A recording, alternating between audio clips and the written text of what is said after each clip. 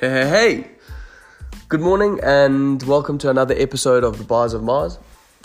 In this episode, I speak to my old man, Monty Brett, formerly known as Montague Ernest Wentworth Brett.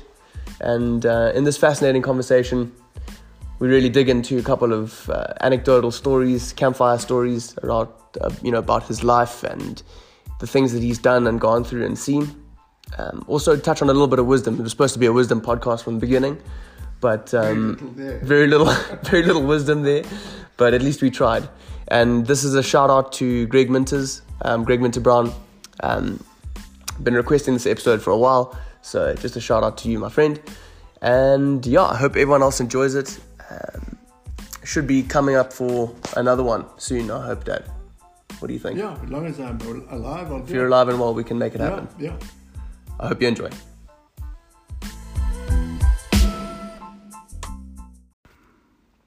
Hello friends, and welcome to another episode of the Bars of Mars podcast. I'm sitting here with a very special person who is a dear friend of mine and happens to be my father. I'll say nothing at this stage. Montague Ernest Wentworth Brett, and that's also Lieutenant Colonel.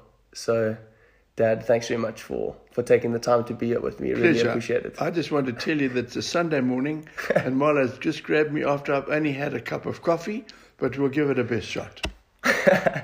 Fantastic. So this episode specifically is going to be what I'm going to term a wisdom episode. And so, Dad, how old are you? 89 and going strong. 89 and going strong. No, 79. 79. I beg your pardon, 79. Jesus. Yeah, no wonder. My brain's going now. 79 and going strong. 79 and going strong. So 79 years on the earth has obviously, you've learnt a thing or two. And the earth has learnt a few things too. Absolutely. So I think just to start off, can you tell us a little bit about the life that you've led? You know, where have you spent time? What have you done? Well, let's even go back earlier than that. I think that I've had a fantastic time on Earth. I think if we look back again in history, I was sort of in between the end of the World War II and the coronavirus, and we've had a wonderful time. You know, everything was good, everything improved, the economies. It was just a good time on Earth. You always get it in between bad times, so I've had a hell of a chunk of good time. So you were born in 1941? 1941. Yeah. What was happening around that time? Well, it was the end of the Second World War. There was still a lot of food shortages and commodity shortages, but from then on, we all just went from strength to strength. So it's a good time. It's a good time to be on the earth. Put it that way. Yeah. I wouldn't like to be a teenager now in any part of the world. There's no jobs. The economy's going to hell. We're ruled by these slimy, lying politicians, and we're just being led around by the nose. When are we going to wake up and do something that's right for us? And the earth. Yeah. When I say us, I'm with you on that. Mother Earth. But I think we are going through that transition period now. Well, let's hope so. I mean, look at everything that's going on. The coronavirus has caused huge problems. No, I mean it's been the tipping point. Yes, because we've been led around by the nose. We've got to have lockdown. There's far less people die of a normal flu epidemic. For God's sakes, there was some very interesting statistics the other day. Roughly 300 people a day die in South Africa from AIDS. Roughly 250 die from tuberculosis. Roughly, I think it's 200 people die a day of cancer. And so it goes down. 4 people a day drown. 3 people a day die from corona. For God's sakes. Yeah. And I heard a absolutely amazing statistic.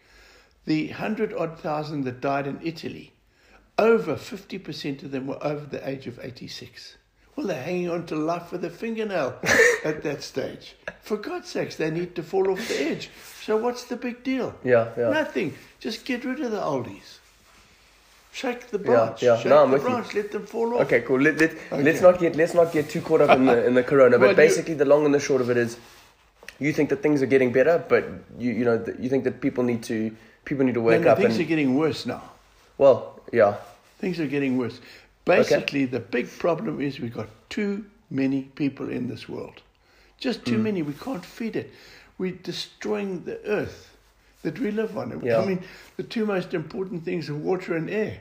And we're despoiling them at the greatest speed you can ever imagine. God, are we mad? I think we are. Yeah, I think so too. So we're going to have to suffer. Simple as that. Yeah. Okay. Well, let's not speak about too much doom and gloom. Okay. You want health and happiness. Health and happiness. Good. So I think let's hear about what you've lived through, and what where have you gone in life? What have you experienced? I've been very lucky, Marlo. I was in the world when travel was really the greatest thing, and I've done an enormous amount of traveling around the world, not with any specific idea in mind, but just to travel and broaden one's mind. But I was in the day when I went to the airport, I had to wear a suit. So, that's a different attitude. You had to, when you went away, you had to look smart. And so I had to get on the aircraft with a suit on. It's a hell of a different to these days. Yeah. Go in a t-shirt and a hoodie. Yeah. Not in my day. And where did you travel and where did you enjoy? I enjoyed everywhere. I think out of all the countries that I preferred, other than London, which I think everybody loves, and it's the center of the earth, I would think Rome. I loved Italy. I loved the food. I liked the people. I liked South America, certain parts of South America. Which parts of South America? I liked Brazil. I liked Brazil. Which areas specifically? In the jungle. I liked the jungle. There were lots of things that bit me and all that, but it was quite nice. Interesting from my point of view. A village is a village is a village is a village. But have they got nice food, interesting customs, etc., etc. So, that's what I enjoyed. And just if you could name at a high level, where have you gone? Is it mostly Europe? Yes, I think mostly Europe. Australia? Yes, went to Australia, New Zealand, mostly all over Europe. Mostly over Europe. Belgium, Holland, Italy, France, Portugal, Spain, Greece, all those sort of places. North America, South America? I did North America to an extent, from east to west. And I went up as far as the Arctic Circle in Canada, and down to Mexico, where I spent a couple of nights in jail there. Oh, really?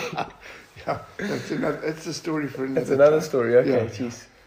And so I've been around, had a good look around, and I reckon that South Africa has got everything I want. Yeah. It really has. It's not perfect, but it's damn close to perfect.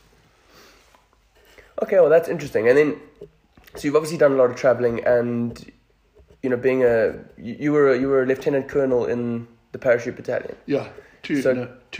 Two para. Yeah. And for those of us who don't actually know much about the parachute battalion, I'll just do a high level. It's basically one of the toughest military units to get into and to become a part of in South Africa. You jump out of airplanes, you land behind enemy lines. Most of the jumping was done at night, I believe, and hell of a very, very tight knit unit of pretty specialized guys. Yeah, it's a pretty good thing. It wasn't the only tough unit. The Navy diving school, they produce fantastic. In other words, what they try to do is they try to get rid of the weak and the lily-livered and the puffs. Yeah. So they do their best. So you've got 2 weeks of PT and 3 weeks of training, and they try to really bust you in that time. Can you tell us about the training and the... Well, let me tell you about busting you. When you arrive there, once you step into the property, you have to run. Under all circumstances, you run. Even if you're standing still, you still got to run. You stand in the queue for a meal, you got to run. You go to the toilet, you got to run.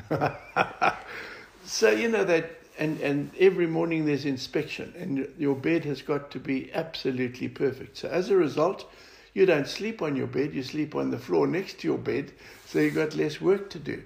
So it just becomes extremely hard to stay in. And then, of course, as you get closer to the 5 weeks, the people decide they don't want to stay in.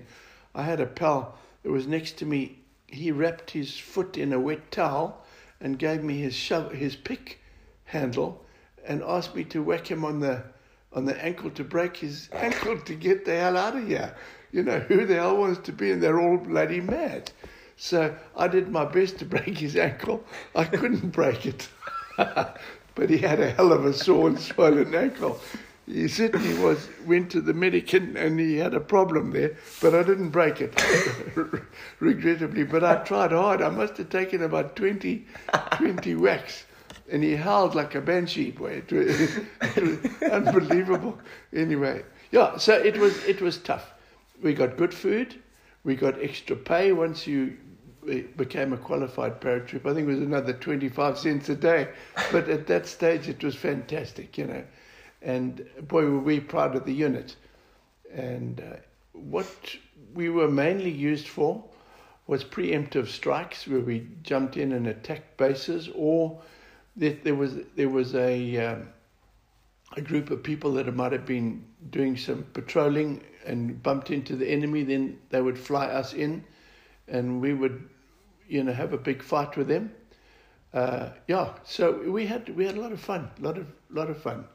Shot a lot of people, and had some fantastic people in the unit. You cannot believe that going anywhere with your group, you didn't have to ever ask somebody twice, or if you asked him to move up and take that machine gun on the western flank, you don't have to tell him twice or check up. He does it.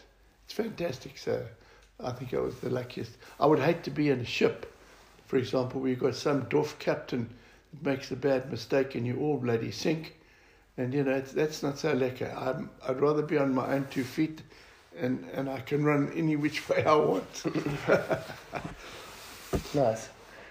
Well, I'm sure, I'd love to actually chat about, a couple more of the stories that you've got from the army. I'm sure there's just about interest, I never enjoyed jumping.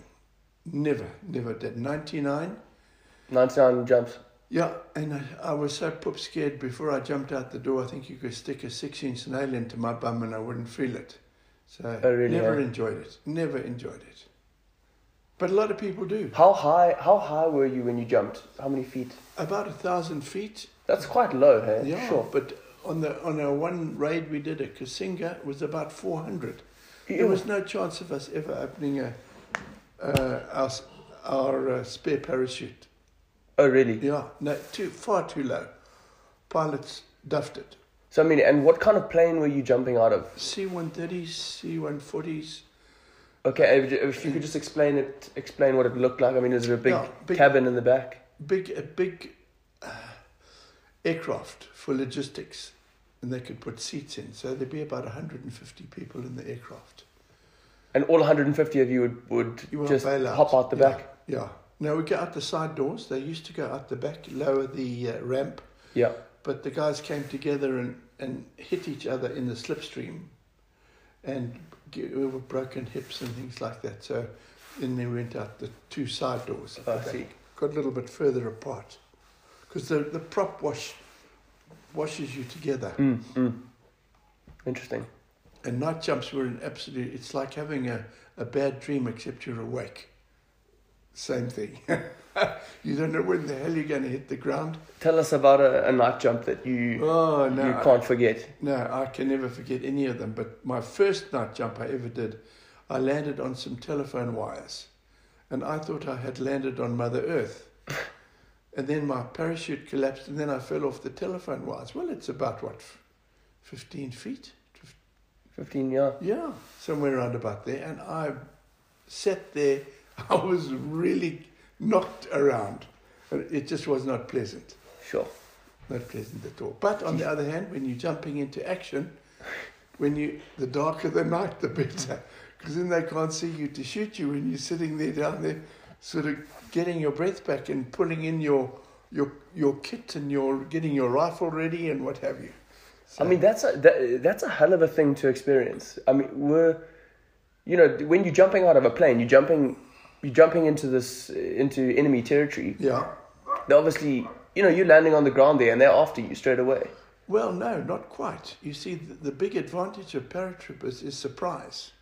So that's why under normal circumstances, if you're attacking a place, you need 4 times the amount of troops than they have defending. Not rule of thumb. But now, with us, we could do it the other way around. A quarter of us could knock the hell out of 4 times as many troops because we had surprise on our side. I mean, imagine if you're sleeping, all right, there are guards around, and the next thing is 100 blokes jump out the sky ready to kill you. Yeah. You're not going to start looking for your slippers. You know what I mean? You're just going to head for the bush. Absolutely. Cool. What I'm going to ask you now is I'd like to know the principles that you've lived by, that have served you well from the get-go. And I mean, obviously, having you raise me and be the... Oh, Lord. God, Lord forbid. Yeah. No, but I mean, you've been my guiding light, since I was born. I've tried to make things very simple in life and for myself. And I've always just said to make life very simple, don't lie, cheat or steal. Look people in the eyes when you talk to them and speak up. And really, if you can do that, you don't have to do much more. So can you give me some examples of where you've used, because I mean, that's obviously something you've taught me from, that's been the ground rules for me growing up. Where have you used that you've seen, okay, cool, this is where it's got me, this is why it's a positive thing? I think it's an attitude, really. I was working for a big motor company down in Port Elizabeth. I was doing quite well. And we were launching a new car product, and our marketing director got absolutely molars drunk at this function. And there was a show afterwards with a whole lot of girls dancing on the stage. And he was making an absolute fool of himself and throwing bread rolls and making a noise. And I went up to him and I saw immediately that he was absolutely over the top. Drunk, and I grabbed him by the ear and escorted him out. And then he said, "Do you know who I am?" I said, "I sure do know who you are. Do you know who I am?" And anyway, to cut along, I said, "If you don't quieten down and get out of here, I'm going to whack you one." But I got fired as a result, because you can't take the marketing director out of the thing by the ear. But I was right. So I didn't ever feel bad about that. I knew I'd done correct. It's simple as that. Don't lie, cheat or steal. Simple as that. And it makes life easy. Yeah. There's more complicated paths to follow, but... Well, I mean, that doesn't really apply to lie, cheating or stealing, but it really just means, you stood up for what you believe in. Absolutely. I didn't lie. Or, you know what I mean? Yeah. So that was very simple in my opinion. Don't lie, cheat or steal, look people in the eye and speak up. Absolutely. There we are. Yeah, simple, I think those are very, very, very good ground rules. Well, it's been my motto. Yeah. Cool. So I also want to hear a little bit about some of the other rules that you've broken in the past that have stuck with you and either paid off or got you into trouble. What? I can't. I've been absolutely like an angel all my life. Okay, well, I'll help you. Tell me about that time where you, as a result of breaking a couple of rules, you were actually promoted to being... Okay. Well, there we are. When I was in the parachute battalion, I went in as a rifleman, became a corporal. As you go up the scale, you get rifleman, lance corporal. I was promoted to corporal, and in charge of a bungalow, about 30 guys of all the mortars and the machine gunners and that sort of thing. So we were a separate bungalow called the support bungalow. And just as a matter of interest, I've always wanted to sort of say I've had breakfast in bed in the army. And, you don't get breakfast in bed in the army. But anyway, I decided it'd be a nice thing to say when I'm 79, that I had breakfast in bed. Anyway, I went, at those days, we had our food in what we called varkpanna, which they just slopped everything into various different little pieces, and off you went. And I bribed the waiters, the bed, to please come and bring breakfast to us in bungalow, whatever it was at that stage, and I would grease their palms with a certain amount of money. So that was fine. And I said to the guys there, let's do this, and they all agreed. And we decided to do it on a Tuesday morning, because Tuesday morning was parades. And if we didn't turn up to parade, as long as the whole bungalow didn't, they would assume we were out in the veld. That's what we thought. Anyway, so now it's about 9:30. It was winter, I remember. It was nice in the bungalow. The sun was streaming in. I had a little separate room up the end. And I heard, "Andah," and blow me down if the colonel of the whole parachute battalion hadn't come to inspect the bungalows. Whether he was told or whether he just happened to inspect, I don't know. But he could not believe his eyes. There were 30 idle, lounging troops in their pajamas. The place looked like a brothel. It was unbelievable. He nearly blew a fuse there. Anyway, he said, "Who is in charge here?" So I had to pop up. And he said, "What the hell is going on here?" I said, "So what does it look like?" "We're having breakfast in bed." He says, "Brett, I don't believe you." He said, "You better come to see me in my office immediately." So I had to go down and sing my song. And he said, "You're a troublemaker in this outfit." So I said, "Well, can't be helped." But anyway, he said, "This is the punishment you got," which happened to be log drills, which is you get about 4 or 5 people, depending, on a log, and you've got to carry it around on your shoulder, left shoulder, right shoulder, in front of you, underneath your arm, etc., etc. So we were attached to these logs, and we got them 3 times a day, morning, noon, and night. So we had to miss lunch when we did log drill, and we did. And then I don't know what happened. We had a problem. Oh yes, I remember what it was. Then we were all confined to barracks, and we'd had enough. So I said, "Well, guys, let's organise a party." Now you're not allowed to have booze or women in the campgrounds in the parachute battalion, but since we were the guards and we could do anything we liked, so I went into town and I arranged with the Cecil Hotel. It was the best hotel in Bloemfontein at that stage, for a full bar to come out with snacks and waitresses and the whole lot. And we invited, then it was Captain Breitenbach, and I can't remember, I think it was Colonel Fourie. We said, "We're having a party up at the shooting range," which was in the camp. It was just a pistol shooting range. "Would you and your wife like to join us?" Well, they said yes. So anyway, comes along. We've allowed all the trucks in. Really good snacks, prawns and the whole katuti. A full bar. You could have any type of whiskey you like. They couldn't believe their eyes. So somebody's going to have to pay for this. But they just were gobsmacked. They just couldn't believe it. Anyway, as usual, somebody overdrank, one of our guys, and he took Captain Breitenbach's car, little mini miner with looked like a safari type thing.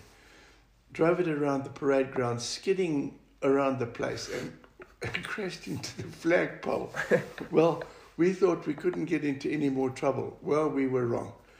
So now we've got log drill, morning, noon, and night, and now we had We had one at 8 in the evening, and we had one at 10 in the evening.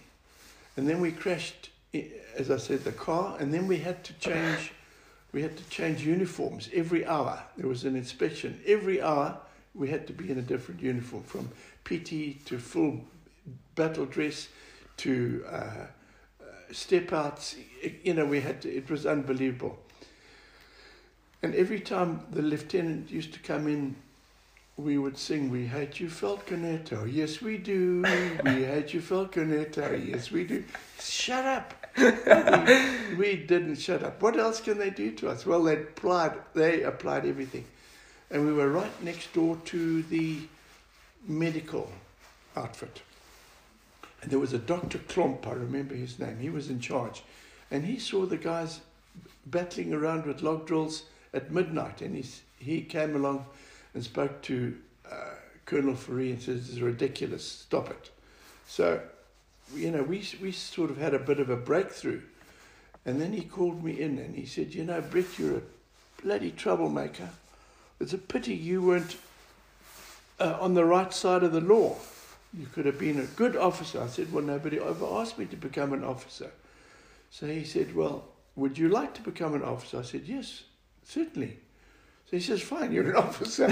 So I got what they call a field promotion. So I never went through officers' training school or anything like that. Yeah, and for the first time in my life, I really enjoyed what I did. I enjoyed the courses. As a result of me enjoying the courses, I did well. And that's how I, sort of went up in the army. Not because I wanted to, but I just enjoyed it. Simple as that. Oh, it's fascinating, eh? Jeez, and well, everybody needs a break somehow. Yeah.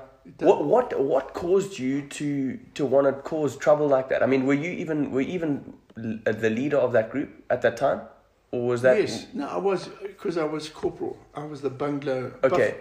It was called a bungalow bill. Why did you want to break the rules like that? Well, what caused you to want to do that? To have breakfast in bed wasn't really breaking the rule against the army. It was just something.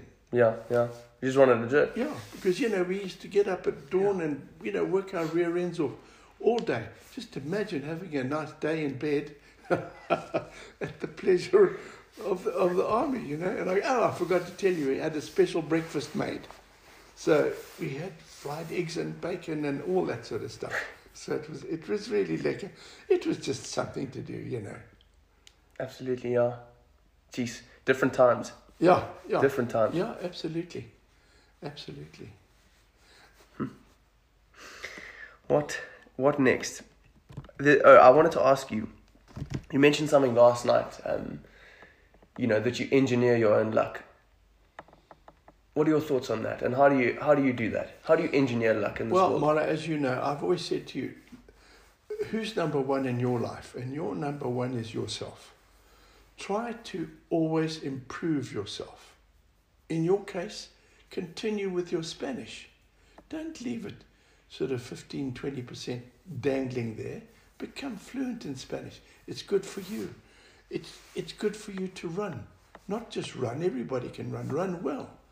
It's good for you to be strong. Not just a little bit so you can pick up a teacup, but be above average. Look after yourself. Improve yourself. Always think about, is this going to improve me? Because if it improves you, your life will then benefit. Yeah. For example. No, absolutely. I mean, you mentioned that they're going to open up in Berlin and wherever the place. Imagine if you were fluent in German. You'd be a rung higher than anybody else. If you could already speak German, they might say, "Mola, won't you go over there and open up the German thing?" If they're going to open up in Spain, "Oh, by the way, we see you speak Spanish. Won't you go and open up the Spanish one?" Yeah. So it's to your advantage. Okay. So look after yourself. All right. Engineer yourself. People just. So what does that consist of? I'll say definitely what I've learned from you is that it consists of health. Health is the bottom line. If you haven't got your health, you've got nothing else. I 100% agree.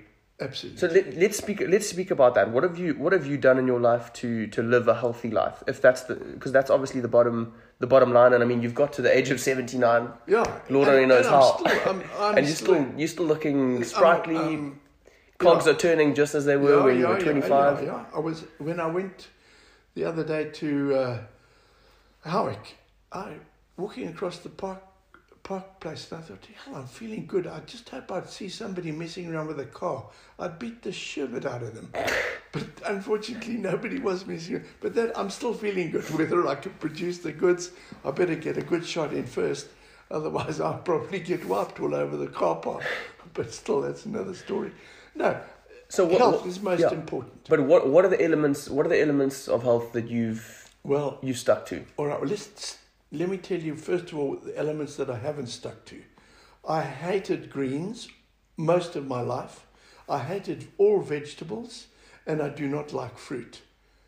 So I eat bread, potato, butter and rice and meat, which I have done all my years. Just recently, because of my advanced age, I've eaten a few greens, which I'm actually quite enjoying. But it's only the last, 5 years have I eaten any greens. And I do not eat well. I love chilies. I just love chili and garlic. Chili and garlic. So you eat what you feel like your body needs. Like, yeah. And so far, maybe it's just we all get a number out of a lucky pot, and that's your health, and there's your health, and it just gets issued. But I'm exceedingly healthy. Well, exceedingly healthy.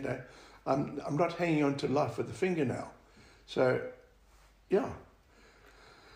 Okay, so that's eating. What about exercise? Yeah, I've never smoked. Or when I say never smoked, I smoked when I wasn't supposed to, and I used to look at myself in the mirror at the age of about 8, I think, and thought I'd arrived. I used to smoke Max because men of the world smoked Max. So I reckon I'd arrived, and I only smoked when there was a mirror around.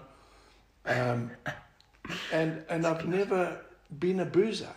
I certainly drink alcohol, but not a lot, and certainly not to excess. Yeah, I mean, I've never ever seen you drunk in my life. So, which is, I think, that's an amazing thing, actually. For me, never ever to have seen. I've never enjoyed it. You or Mom drunk in my life. Yeah, no.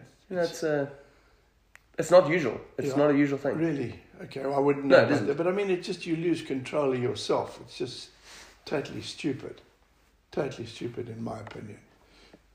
Yeah, and I've always enjoyed fitness and health. And, the things you've got to look after are really your heart, your lungs, and the blood, and not that you can really do much, but do things that are intelligent and sensible and not destroy yourself.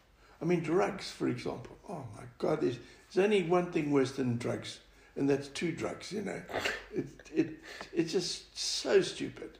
If you're that pathetic that you can't enjoy life, throw the towel in. Go and bite the dirt somewhere. Yeah, jeez. No, I think it would. To me, that's what it is. Yeah. And excessive drinking falls into the same slot. Yeah, absolutely. I mean, I think there's interesting things to be said about drugs, because I don't think all drugs should be painted as I am drugs. Not a drugs aficionado, but it just seems to me that people that do it are just weak-willed, miserable little twerps, as far as I'm concerned. Yeah, no, I can understand that. But I'm closer to a dinosaur than I am to you. Yeah, well, I mean, the way the world's going these days, there's a lot of people, for example, which I think is quite an interesting thing, microdosing LSD or acid is a huge thing in Silicon Valley. And Silicon Valley is the biggest, and when I say Silicon Valley, I'm talking about the Silicon Valley tech companies. The people who are building the next wave of, or the next generation of technology. A lot of them are microdosing acid, LSD, to help them to open up their mind in certain ways. I don't really know how, what the mechanism is. There are people that can open up their minds without it. And I would like to take a photograph of all those people that take microdosing of LSD, take a photo and say, would you like these as your friends? Not me, thank you. Yeah. No, I mean, I think it's an interesting point. The way. No, people must do what they want. I just wish there would be less people in the world. And I'm hoping that Corona takes a good bite out of the population, but it's not doing too well. Must give it a sporting chance. We've got 7 billion people. We need to get 3.5 billion bumped off. Simple as that. To bring the world back to a bit of equilibrium, in my humble opinion. So, this is a bit of a stranger question. You've raised me as an atheist. So and mom, well, not raised me as an atheist, but you've given me the option to believe in whatever it is that I want to believe in. We haven't shoved religion down your throat. So you've never been religious? No. I mean, I was baptized and what's the next one up? Oh, jeez, whatever it no is. idea. I was done, so as far as I'm concerned, the gates of heaven were open, but I never really wanted to go in. So yeah, that sort of I can understand that a lot of people live life not believing in God, and I for one also don't believe in God. But what do you think is out there? Well, Marla, I think, let's put it, I'm not an atheist as such. I'm an agnostic, a non-believer. And I'm very happy to believe that there is a greater power. And I'm happy to call that greater power God, for the lack of another name. But don't tell me that God made you with one wonky ear and one wonky eye and all that. If God is all powerful, then he's bloody sleeping on the job. You can't. Yeah. And there are people, as well as I do, in the family, that one of the children has got what has she got? Multiple sclerosis. Multiple sclerosis, and the folks are absolutely devout religious people, and God will cure her. Well, He hasn't done so far, and he's actually gone to sleep on this job here. And when I said to the person the other day, well, where's God helping? Not helping you. Oh boy, that was fat in the fire. It doesn't work like that as far as I'm concerned. So how does it work for you? What is it? What is it? I believe that we're probably about the same importance as a piece of bacteria in blue cheese. We think we're absolutely fantastic. We are less than sweet blow all. We arrive and we depart. And all we do is just leave a little bit of compost if we don't get cremated. And if you get cremated, all you do is cause a bit of pollution in the air. Rather get cremated, give the worms a chance. Get buried, give the worms a chance. And that is all. We're actually less than nothing. And we think we're so important. But we are important to ourselves, so look after yourself. Don't be stupid and drink yourself to death, or drugs, or go and chop a foot off, or whatever. Look after yourself. Improve yourself as a piece of bacteria. Simple as that. So have your life, kick the bucket, and that's it. Who knows? If we do come back again, I sure as hell don't know where I've been, so it makes no difference where I'm going. Absolutely. That's the way I look at it. Okay. So then, to sort of build on that a little bit, if we all have the same thing in common, that we are on this earth and we are here to pass time, why do some people pass time that's, more impactful than other people? Why do some people live lives that everyone would say is great, and people look up to this person? It might be, well, Mono, Elon Musk, for example. Yeah, is it great? I don't know. No, I've got a suggestion. I think I told you I had coffee with Elvis Presley. Now, there was Elvis Presley, probably the greatest person in the world at that stage. Was he any happier, any better than me? It was not too long afterwards that he fell to drugs. So is he better than me? That I'm as clean as all hell, but I haven't got a lifestyle like he did, or a pink Cadillac. So, we can't judge. All I'm saying is look after what you've got on you, which includes a brain and arms and legs, etc., etc. Do the best you can. Improve yourself. Yeah. Which brings me to another thing. We cannot carry on the way we are treating this earth. We go in and we get Kentucky Fried Chicken or chickens at the supermarket. If you saw how these chickens were bred and slaughtered and all that, it's disgusting. And yet as children we teach you, always be kind to animals. And pigs. And dairy.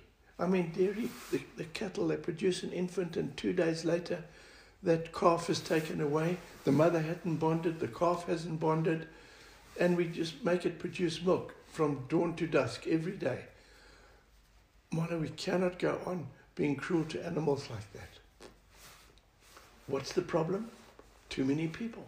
We have to do this mass thing. This monoculture that we're doing is no good. It's satisfying the problem at the moment, but we've got to come to, we being human beings, have got to come to a sticky end the way we're going. It can't go on like this. We can't have 14 billion people. Probably in your lifetime, you won't be able to afford to buy fish. There's just no more fish in the sea. They're already battling with the shortage of fish, and they're already having fish farms in the ocean. And those fish farms, they find that they're getting heavy metals in the fish now, and the fish are becoming to grow 2 heads and things like that. We're really pushing the bounds, and it's basically one thing: too many people. Simple as that.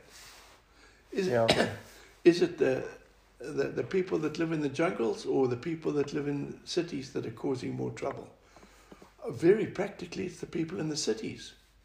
They have water, they have electricity, they have freezers, they want the finest smoked salmon or whatever the case is. These are the people that are demanding huge footprints on this earth. But then where does that leave us? Because, I mean, this is a problem that I've been very aware of for a couple of years now. You got to find a balancing act between technology, and I'm going to say technology on one hand and nature on the other hand, because the one is progress and the one is getting destroyed as a result of the progress. Oh no, we can only go one way. We can only go to progress. Yeah, but then as a result of going towards progress, it's destroying the nature, destroying the earth. It is. But what choice do we have? You know what I mean? Like if you don't go towards the progress, if you're not on the boat of technology, I'm just going to say technology in progress. If you're not on that boat, you're getting left behind. Absolutely. But as a result of being on that boat, you yourself are actually having a negative effect on the nature, on the planet. Milo, so where does it leave us? Where do you see? Oh, look, I'm not up into that stratosphere to make it a no, but I'm just interested in your opinion on it. But why do you think they're getting ready to go and colonize Mars? Because they can see that we're heading in one direction, and that's a big downward on Earth. We're going to actually kill everybody on Earth. So they want to get a group away. They all say, oh, well, it's in case a big meteorite hits the Earth and kills us all. We're going to kill ourselves long before a meteorite hits here. So they want to get a group of people that off this Earth, so we perpetuate.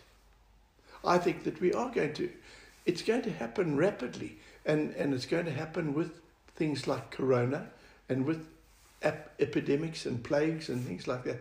The closer people become, the far easier it is for those germs and bugs to jump onto everybody and cause an absolute plague. But I mean, this corona, pathetic. It's less than.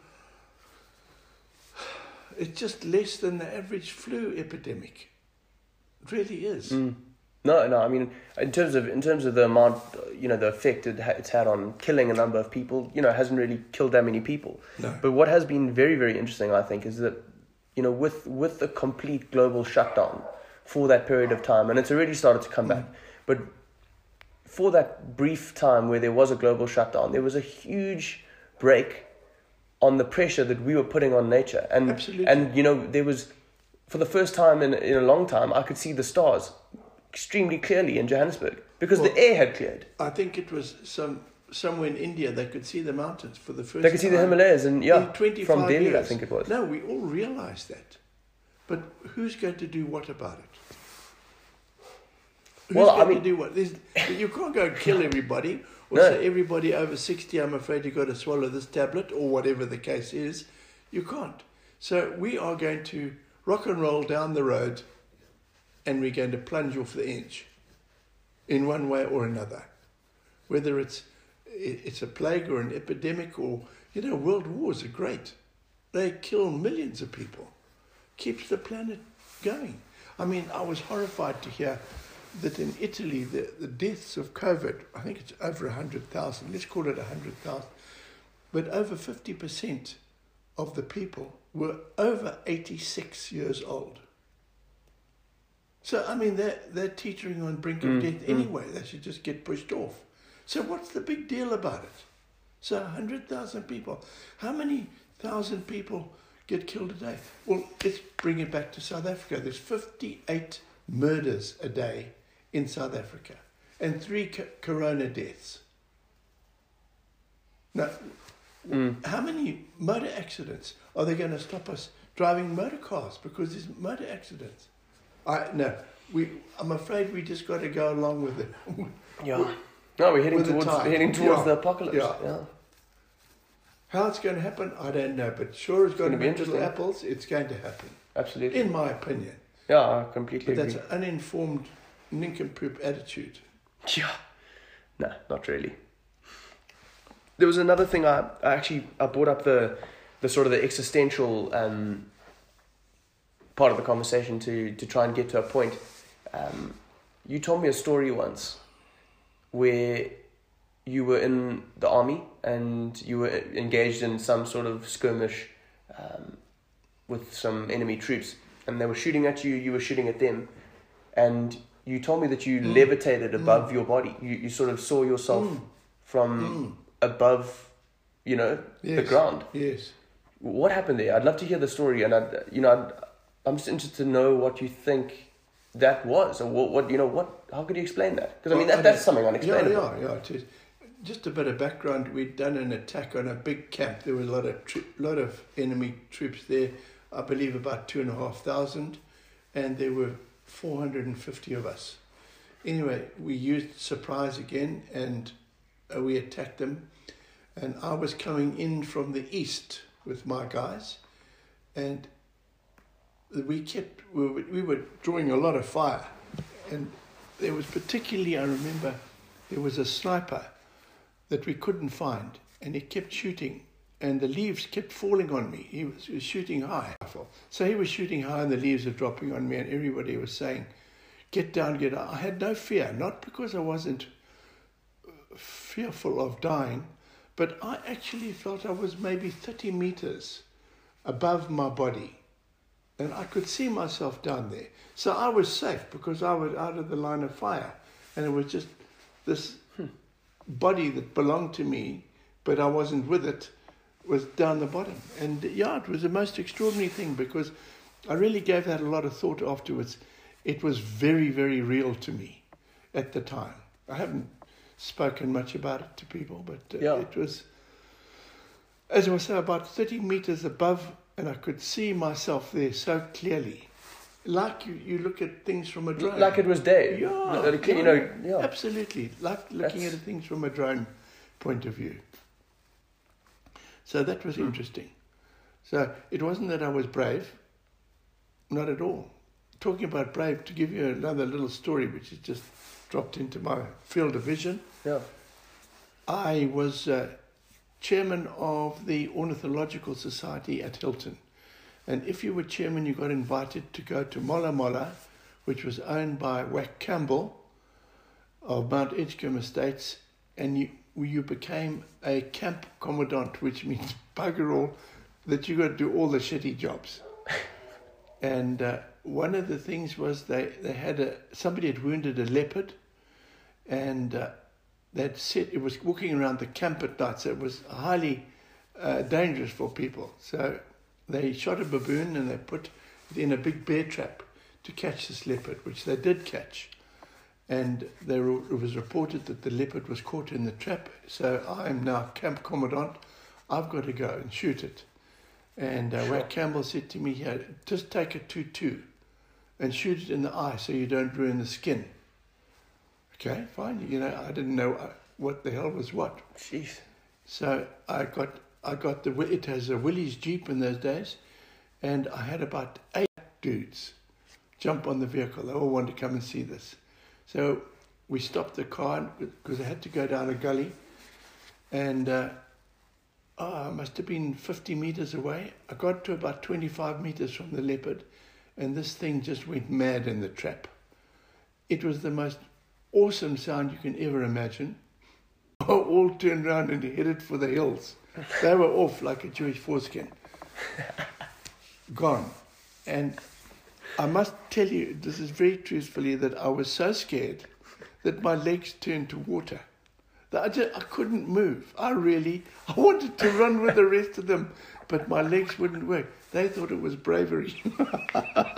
It was not. My legs just turned to water. I couldn't move. Anyway, we finally shot this thing, but it was only held by 3 toes in that trap. So it could have come out, yeah. So that's not a nice thing to do, but a great story. Yeah. Hey, let me tell you, that was my bravery effort. But it wasn't bravery from a genuine point of view. My legs wouldn't work. Yeah, nice. Anyway, and on the same thing, then I'll keep quiet. On the same thing, on that same trip with that leopard that was coming around the camp at night, I had a case of jippo guts, and I had to go to the toilet. Now everybody was told immediately after dinner, you all had to take your rifles to dinner, straight into your bungalow. Well, I had jippo guts, and the toilet was outside the camp. This is Molamana. It was outside the camp. It had a zigzag door, one of those things, no doors. And there I'm sitting on the john, and I heard a noise. Ooh.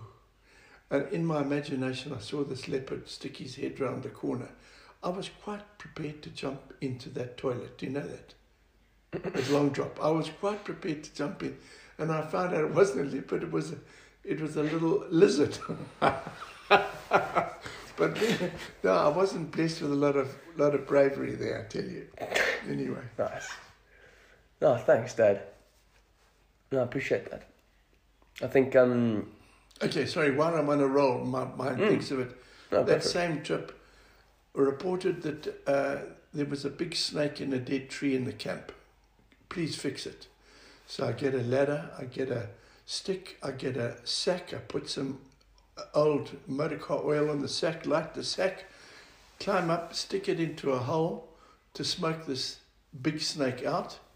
Well, the big snake went up the tree, it was a dead tree, and it fell out. And it was a python, and it was a mud of a python. It fell onto me because I'm looking into this hole here, you see, and the thing fell on me. It must have weighed 100 kgs.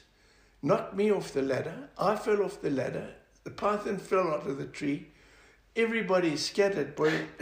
It was like throwing a whole bunch of raisins into the air. Everybody disappeared every which way. So, there was no bravery in that either. If I could have got out of there, I would have. Oh dear. Yeah, something like that. Nice, thanks. Okay. Well, I think we should start wrapping it up, but to end, what advice would you give people, people my age, or around there, younger, who are just sort of starting out their life? Well, I'm very disappointed that you asked that question. I mean, that 100 times that I've told you what to do. No. This isn't stuck at all. Oh. No. Marla, improve yourself every available opportunity. Enjoy life. It's not going to come around again. Enjoy it.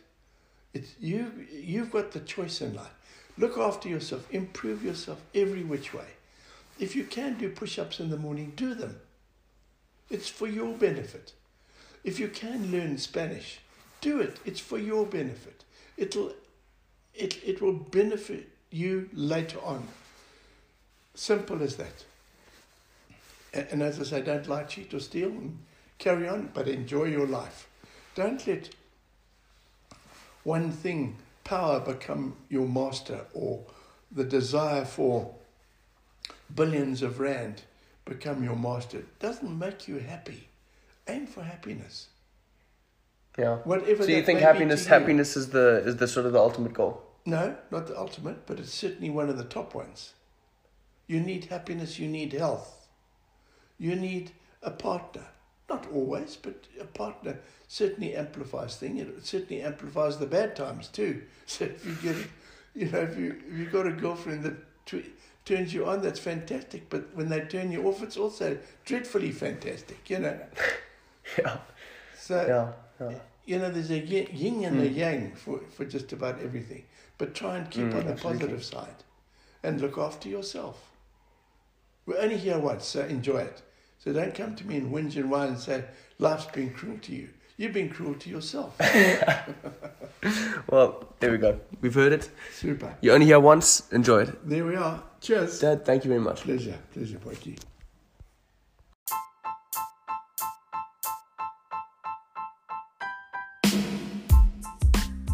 Hello, everybody. Hope you enjoyed that episode, and I hope you gained some insight from my dad.